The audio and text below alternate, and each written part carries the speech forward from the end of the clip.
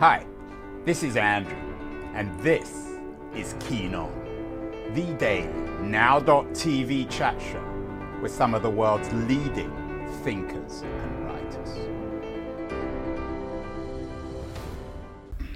Hello everybody, from the beautiful city, the Bavarian city of Munich, on a very warm late summer, early fall day in early September. We're at the DLD Circular Conference.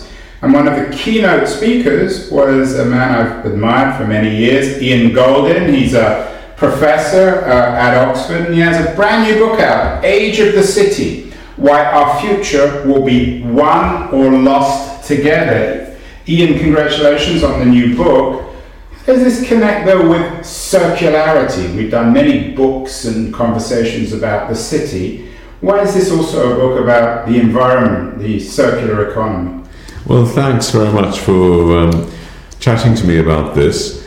Age of the City is about how we're going to be together in the future, mostly in cities. Most of the world's population will be in cities, and how we're either going to win the great battles we face against climate change, pandemics, growing inequality, and many others in cities or not. It's about circularity in a number of respects. The first, of course, that cities are defined by a bad circularity, concentric rings of suburbs, of people coming from distant places into central business districts to work. And that's been in many ways disrupted by the pandemic.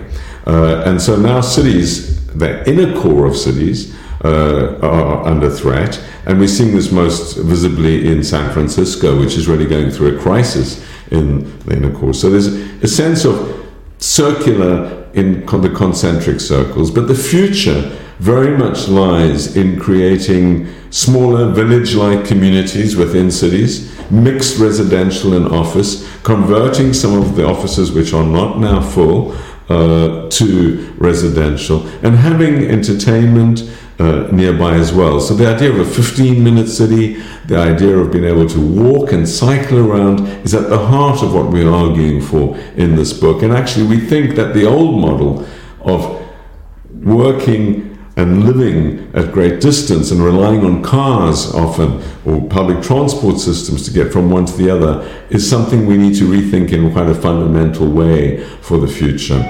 So that is about circular economy. It's also about turning parking lots into vertical farms. It's about ensuring that much more of what we need is recycled, that we're not consuming as much product, and ensuring also that we're much more circular in the way we think about connecting with our neighbors and our communities, but not in a cocoon sense. Because if we're going to survive in the future, it requires that we link up with people elsewhere and are worried about their problems too. So we're not going to survive by building high walls around a cocoon city. And we argue very strongly in the book that how we link our own communities to those of others is a big part of the story. I want to come back to this idea of the cocoon, Ian, later in the conversation. You suggest that's not the way forward, but some species have survived and indeed prospered within cocoons. So what is it about us humans that makes us not suited to cocoons? But let's get to that later. You mentioned San Francisco as the model for how cities don't work. That's where I'm from. What's gone wrong in San Francisco, in your view? Why has San Francisco become the model for urbanists of dysfunctionality? Well, San Francisco is very sadly going through a major crisis. The central business district, which used to be only 5 years ago a thriving center, is now largely abandoned by people, a lot of homeless people. Some of the iconic new tower blocks like the Salesforce building and others are being vacated. And so the finances of the city are declining, and it's in a vicious downward spiral where people aren't coming in, they feel unsafe, they're working remotely, the offices are empty, the income of the city's declined dramatically. It's therefore able to invest less in social services, in policing and others, and therefore the services decline, and therefore less people want to come in. And when you're in that downward spiral, I hope it is able to escape it. You really see how cities' fortunes can reverse, and how what used to be thought of as the absolute hub of creativity can become a hub of desperation. Have you been there recently? I haven't been there since the pandemic. Well, why do you think it's become then the pin-up? Because as a resident, I'm not convinced actually of that narrative. It seems as if in some ways San Francisco might be the future as a kind of post-feudal city. Part of it, you're right, is broken. Part of it is enormously depressing. But part of it is thriving. There are parts of the city that are very vibrant. Why can't that be a model? Some parts work, some don't. Because, I mean, it is obviously thriving in many areas, and house prices are as unaffordable as they have been in the past, and people want to be in other areas, and not least access to Silicon Valley. The Bay Area is doing well as a whole. But I think we need to worry when we have very, very divided cities. Certainly the municipal finances of San Francisco we need to worry about because they are not sustainable. Therefore the public transport system is not sustainable. And we need to, I think, care about our communities. So this is not healthy for any city when you have a part of it which has a desperate problem. So yes, we can live in bubbles in the suburbs or in other neighborhoods, but I think we need to care very much if a core part, and it is a core part of the central business district, is going through a crisis. Yeah, aren't all the great cities, though, by definition, divided? In your keynote, you talked about Renaissance Florence, a city enormously divided between the wealthy and the poor. Same is true of 19th century Paris, for example, or 20th century London. Don't cities get their vitality, their colour, from disunion, from inequality, from profound diversity, not the kind of diversity that people talk about in the universities these days? Well, I think diversity is the source of innovation and creativity, and it's people from different backgrounds, migrant backgrounds, different perspectives in cities that do create that vibrancy. But I would strongly contest the idea that somehow more inequality is good for cities. I think that is not borne out. In fact, what we're seeing in many cities is, of course, that they're not forces for progress. They're centers of anger and desperation because people are unemployed, people can't afford housing, and what we see in many cities is support for very strong nationalist, protectionist and right-wing movements. We've seen this in the past, we've seen this in Germany's past, and we're sitting in Germany today. We've seen it in other places. So unless we really believe that that is a good thing, I think we need to worry about growing inequality within cities. I think we need to make cities more affordable, certainly welcoming diversity, but income diversity in itself beyond a certain level is, I think, extremely dangerous. And when you have this extreme wealth and extreme poverty in cities, I think it's a powerful cocktail. And when people feel angry because they see the wealth and they cannot afford to live, they can't even afford food or housing, then I think we are in dysfunctional societies, and I think we stand at great risk of a backlash against what some have called the metropolitan elites. We have backlash, which I think we saw evident in Brexit in Britain, which I think is a disaster for Britain. We saw in the support for Trump in the US, which I think is a disaster for the US. And I think we see in the rise of right-wing parties in Germany, in France, and elsewhere. So we need to care about people's material conditions. And unless everyone feels they have a vested interest in the future, they are likely to oppose it. So this matters on many dimensions. It matters on climate change. It matters on other areas. So I think inequality does matter. A little bit of inequality is part of a society. I'm not advocating that everyone gets paid the same or has the same rewards for their professions. But extreme inequality is a very dangerous phenomenon. But a lot of a lot of the support for the initiatives that you don't seem to like, whether it's voting for Donald Trump or voting for Britain to leave the EU, came from outside the city.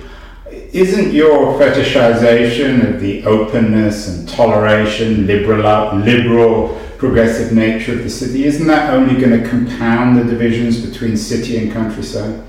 Well, no, the support didn't come from the countryside because necessarily a very small share of the population lives in the countryside in advanced economies, typically 5-10%. People live in other cities, in towns, and it's that where the support comes from. Not the main capital towns, not London, not New York, not San Francisco, not Chicago, but other places which feel left behind by the progress. And that's why what's been called in the UK the levelling up agenda has become so important. So it isn't, the support for Brexit was an urban support, but not from London. The support for Trump was an urban support for Trump, but not from coastal cities or dynamic cities. And the question is, what happens to these left behind places?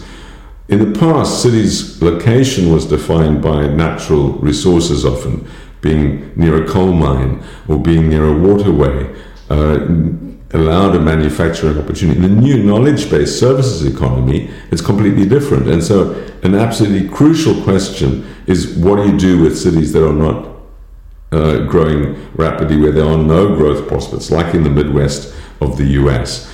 And the answer, I think, is partly goes back to what I was just talking about earlier, which is the lack of affordability of dynamic cities, the growing inequality within. So if you ask people, as I have done in interviews, why don't you move to where the jobs are in California or in New York or in London, the answer is either we can't afford to live there, we can't get our kids into school there, we can't get our parents into elderly care there, commuting takes too long, and it's these practical issues which need to be addressed, I think, to overcome those divides. What should the role of the market and government be in terms of addressing this crisis, perhaps, of the cities in association with the environment? Ian, you know as well as I do, there's a great division in terms of whether or not people see capitalism as compatible in a world which successfully addresses our environmental problems, our crisis. Is the market the fix here? Ultimately, you mentioned the market doesn't always work in terms of convincing people to move from one place to somewhere else. But in America, for example, people are leaving San Francisco and New York. They're moving to Iowa. They're moving to Salt Lake City. They're moving to Atlanta and southern cities. Isn't that really the fix? Well, I think the question of capitalism or not capitalism is a complete red herring. There's no society in the world that's not really capitalist apart from North Korea, and I certainly wouldn't want to live there. I think it's a question of what form of capitalism do you want, and there's a very wide spectrum on different forms of capitalism that one can look at, from highly egalitarian societies like Denmark to highly unequal ones like the US. So I think the key question is, what is the form of capitalism? In other words, how much tax and redistribution, how much investment, what is the role of government in all of this? And I think what we've learned, and I think the pandemic really reinforced this and demonstrated, is that the Thatcher, Reagan, coal revolution of the 70s and 80s is over. We recognize we need government, not least to save us when we have a pandemic. We need government to take the lead very strongly on climate change. This will not be done by the market without very strong signals from government. But governments are also incapable in many ways. They don't have the resources, they don't have the skills, they don't generate jobs. So that's got to come from the private sector. So the question in the end becomes, how much tax are we able to pay? Are we prepared to pay? What resources do government have to invest in new infrastructure which is going to be required? And what are the rules and regulations that are going to nudge us towards societal goals? And that's the detail that really matters, and that's being fought over in different countries. My own view is that as we get into a riskier world, from climate change, from pandemics, from systemic risks of different types, and in a more unequal world, and generative AI is going to accelerate that inequality, we're going to need stronger and more effective governments. So how you make governments effective and how you make them able to overcome these great divisions and deal with systemic risks is the key question. Ian, we are talking in Munich, Germany, beautiful city, particularly on a warm late summer day. The mayor gave the opening remarks at the event today, and everything is sunny in Munich until one researcher suggested that Munich actually is a bad environmental place. It wastes a lot. Are there cities for you that are models of the future? You mentioned Denmark. People often bring up Denmark on this show. Is Copenhagen the model? Are there German cities or perhaps Dutch cities which provide a signpost to the future, to your, what you call in your new book, the age of the city? I think in some respects Germany is a model. I mean, what's remarkable about Germany is that there's no really big city. The distribution, we were talking earlier about divisions between cities and how the world's become more spiky rather than flat in recent decades. And Germany, like Japan, is a much flatter place. In other words, there are lots of different centers of economic activity, of growth, of population, and no very big city that dominates the country. So I think that's a lesson at the macro level. Why it's the case is partly as a result of a terrible history. A lot of places were bombed during the war, and that's true of Japan as well. So not having all your economic activity concentrated in one place, I think, is one key lesson. Parts of cities, I think where Paris is going with the 15-minute city is something that should be emulated. There's a lot of work going into making Paris more livable in many ways. And there's initiatives in many cities around the world, greening initiatives, cities to reduce car use, incentivization for electric vehicles, investments in public transport, which I think can be taken. So I rather than focusing on one particular place and say it's got it right, I would say let's adopt the best practice from many different cities who are doing things. I always think we should be experimenting with, for example, incentives to create much cheaper public transport as one of the things to do, to encourage people to give up their cars and use it. Finally, one fix in San Francisco, or at least amongst investors in Silicon Valley, is to create new cities. Billions of dollars are now being poured into an ideal new city situated in farmlands outside San Francisco. What are your thoughts on that in the age of the city? Is there still room for new cities, or should we be putting our money into old dysfunctional places like San Francisco rather than trying to start from scratch? Yes, I read with interest about that project in California. My own view is we should be putting our money into fixing what we have rather than creating new cities. It's very complex to create a viable city. Cities are living environments, they're partly shaped by their history. Of course, new cities are being created, not least in developing countries. We see the growth of cities in the United Arab Emirates, like Dubai, Abu Dhabi, remarkable over a 50-year period. It's happening in Saudi Arabia as well. But that requires extreme wealth and resources to create what are really very high income places for professional people. I think to address the needs of our population, we need to make the cities we have work.